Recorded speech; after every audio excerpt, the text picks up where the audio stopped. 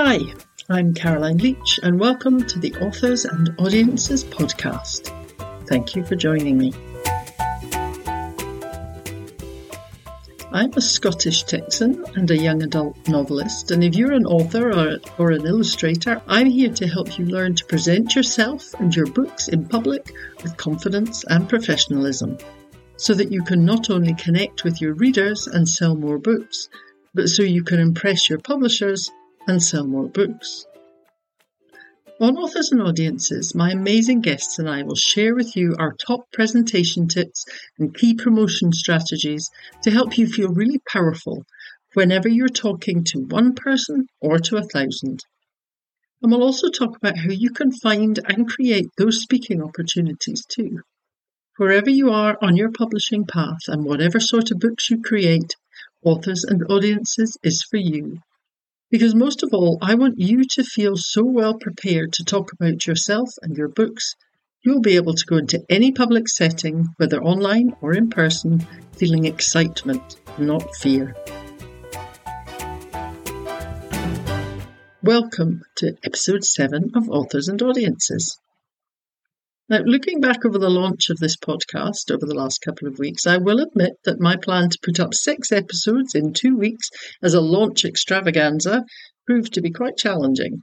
But I did it, and I even managed to love almost every minute of doing it too. But now, we're going to take it all back down to a more manageable pace, both for you as a listener and for me. So from now on, I'm going to be posting an author interview every second Wednesday, and that author's Q&A bonus episode will go up 2 days later on Friday. And sometimes it won't be an author, it'll be someone else who's fascinating and incredibly inspiring to both you and me. And then in between the interviews, you'll have me diving deeper into a topic which came up in my author conversations, and I promise it will be something that you'll be really interested to hear more about. And on top of that, I'm also planning some really exciting bonus adventures for you and me to take together. And the first of those will be in early December, so make sure you listen out over the next few weeks for more information. Or even better, sign up for my newsletter in the show notes and subscribe to the show so you definitely don't miss out. And if you're a 2023 debut author, by which I mean you're going to have your first book out in 2023, then you really need to go and do both of those things right now and listen extra carefully over the next few episodes, because this exciting thing might be just aimed straight at you. Okay, so let's do some deeper diving. Today's topic actually follows on very neatly from both episode 1 and also episode 5 when I talked to Chris Kander. I hope you've had a chance to listen to episode 1, in which I took you back to the absolute basics of public presentation preparation. I'll try saying that 3 times fast. If you recall, I gave you 3 important questions to ask yourself. Who, what, why? And as I told you then, everything you present in public can be built up from your answers to these questions. Plus, with a little tweaking and a little practice, they will give you a really good introduction speech so you can introduce yourself and your book without stumbling and feeling a fool. So if you didn't catch episode 1, or you did but you haven't followed up by actually answering those questions for yourself, I really suggest that you go back and do them sometime soon. Because once you have those pieces of information as your base, you can then ask that 4th important question I mentioned. And there are 2 slightly different versions of it. First is, what next? Which is a very practical and pragmatic question and is great when you want to plan sensible things to do. But for those of us who like to dream a little and make many of our decisions based on emotion, we might instead like to ask ourselves, what could I do if I weren't afraid? And this is a question I'll be bringing up again and again over the next few weeks and months. And in particular in January, when I take you through some goal-setting exercises as a way of celebrating the arrival of a brand new year. And I suppose I could have left talking about this 4th question until then, but what a waste of 2 wonderful months that would be. Because in January, we're going to be looking at what goals we might set, things we plan to achieve by the end of next year or by the end of 5 years. And I expect that many of those goals, well, I hope they will be things that right now feel beyond you for whatever reason, either by a little or hopefully by a lot. And that's great, because reaching for what we can't yet do is how we grow as humans. But you and I have just under 2 months to go until we do that goal-setting exercise together. And that's when we'll set distant goals. But what's stopping us right now from taking a step or two in that direction? And by right now, I mean today. Well, this week. Okay, if you really want to push it, I'll give you to the end of November to do something, anything, to push yourself just a couple of steps towards that distant goal. Because every step counts, doesn't it? You know, if you decide to run a marathon, you don't just set off immediately to run 26 plus miles, do you? No, you go out and run to the top of the street, and then you build up to a 5K and then a 10K, and before you know it, you're running a half marathon and then a full marathon. You couldn't have done that on day one, but you've built up your skills and your strength and your stamina step by step, literally, until you got to be what you wanted to be.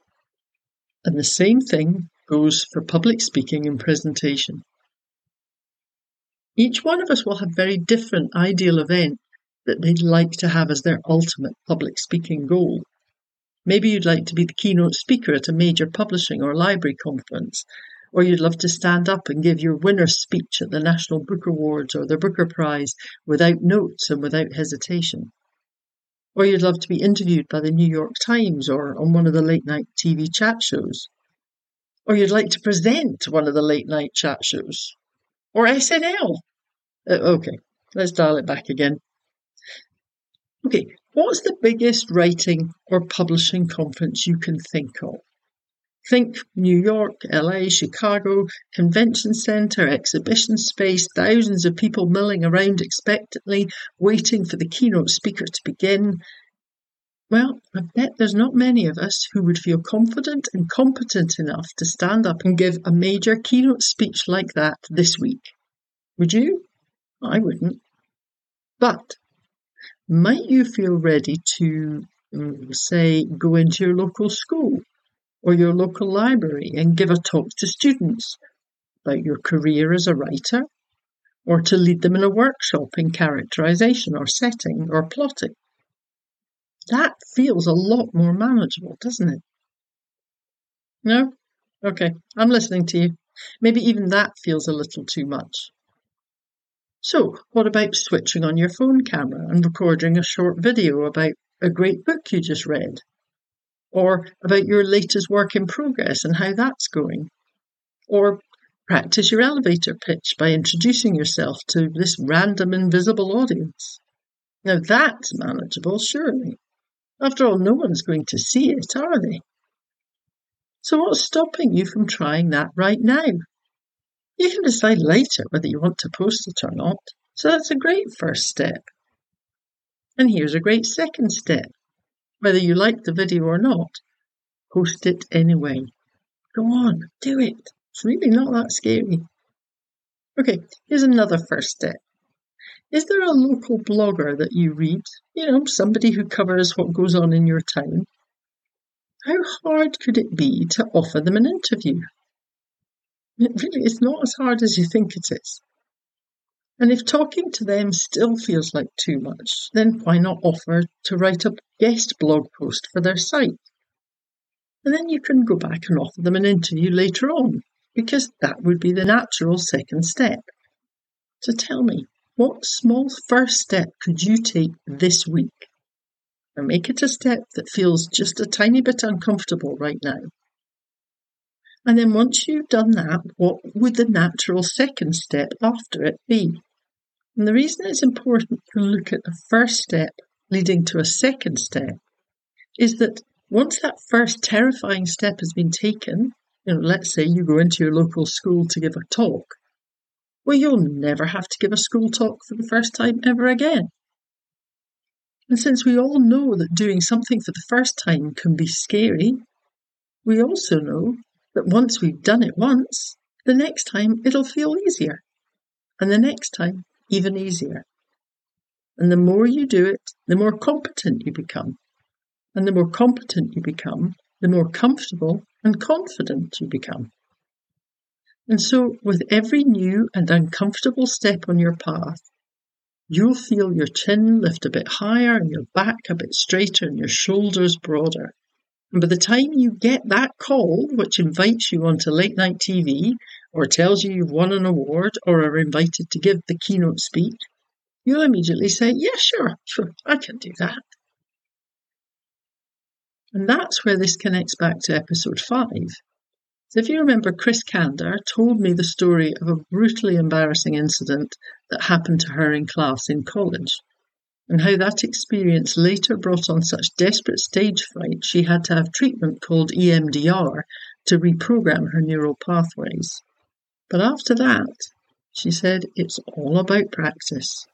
From there, it was a combination of having, addressed it directly and then just practiced, because now at this point I've done so many hundreds of appearances, book club meetings, bookstore interactive presentations, events, that I feel quite comfortable now.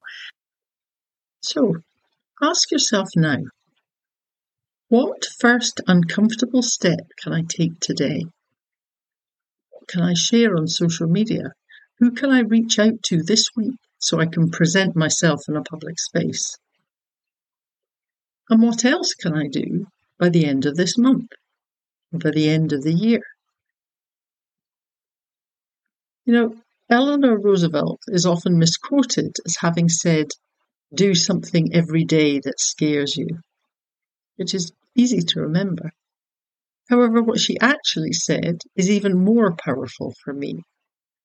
She said, you gain strength, courage, and confidence by every experience in which you really stop to look fear in the face.